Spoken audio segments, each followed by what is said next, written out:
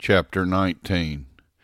After this I heard what seemed to be the loud voice of a great multitude in heaven crying out, Hallelujah! Salvation and glory and power belong to our God, for his judgments are true and just. For he has judged the great prostitute who corrupted the earth with her immorality, and has avenged on her the blood of his servants.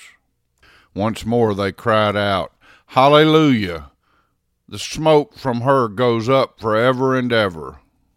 And the 24 elders and the 4 living creatures fell down and worshipped God who was seated on the throne, saying, Amen, Hallelujah. And from the throne came a voice saying, Praise our God, all you his servants, you who fear him, small and great. Then I heard what seemed to be the voice of a great multitude, like the roar of many waters, and like the sound of mighty peals of thunder, crying out, Hallelujah! For the Lord our God, the Almighty, reigns. Let us rejoice and exult, and give him the glory. For the marriage of the Lamb has come, and his bride has made herself ready. It was granted her to clothe herself with fine linen, bright and pure. For the fine linen is the righteous deeds of the saints. And the angel said to me, Write this, Blessed are those who are invited to the marriage supper of the Lamb. And he said to me, These are the true words of God. Then I fell down at his feet to worship him, but he said to me, You must not do that. I am a fellow servant with you and your brothers who hold to the testimony of Jesus. Worship God, for the testimony of Jesus is a spirit of prophecy. Then I saw heaven opened, and behold, a white horse. The one sitting on it is called Faithful and True, and in righteousness he judges and makes war.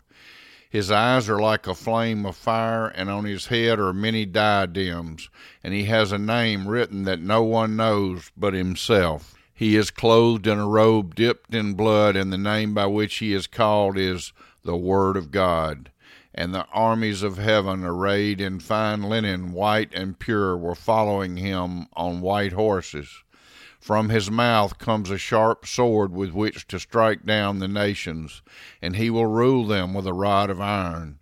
He will tread the winepress of the fury of the wrath of God Almighty.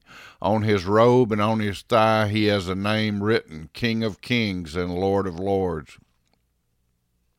Then I saw an angel standing in the sun, and with a loud voice he called to all the birds that fly directly overhead, Come, gather for the great supper of God, to eat the flesh of kings, the flesh of captains, the flesh of mighty men, the flesh of horses and their riders, and the flesh of all men, both free and slave, both small and great. And I saw the beast and the kings of the earth with their armies gathered to make war against him who was sitting on the horse and against his army. And the beast was captured, and with it the false prophet who in its presence had done the signs by which he deceived those who had received the mark of the beast and those who worshipped its image. These 2 were thrown alive into the lake of fire that burns with sulfur, and the rest were slain by the sword that came from the mouth of him who was sitting on the horse, and all the birds were gorged with their flesh.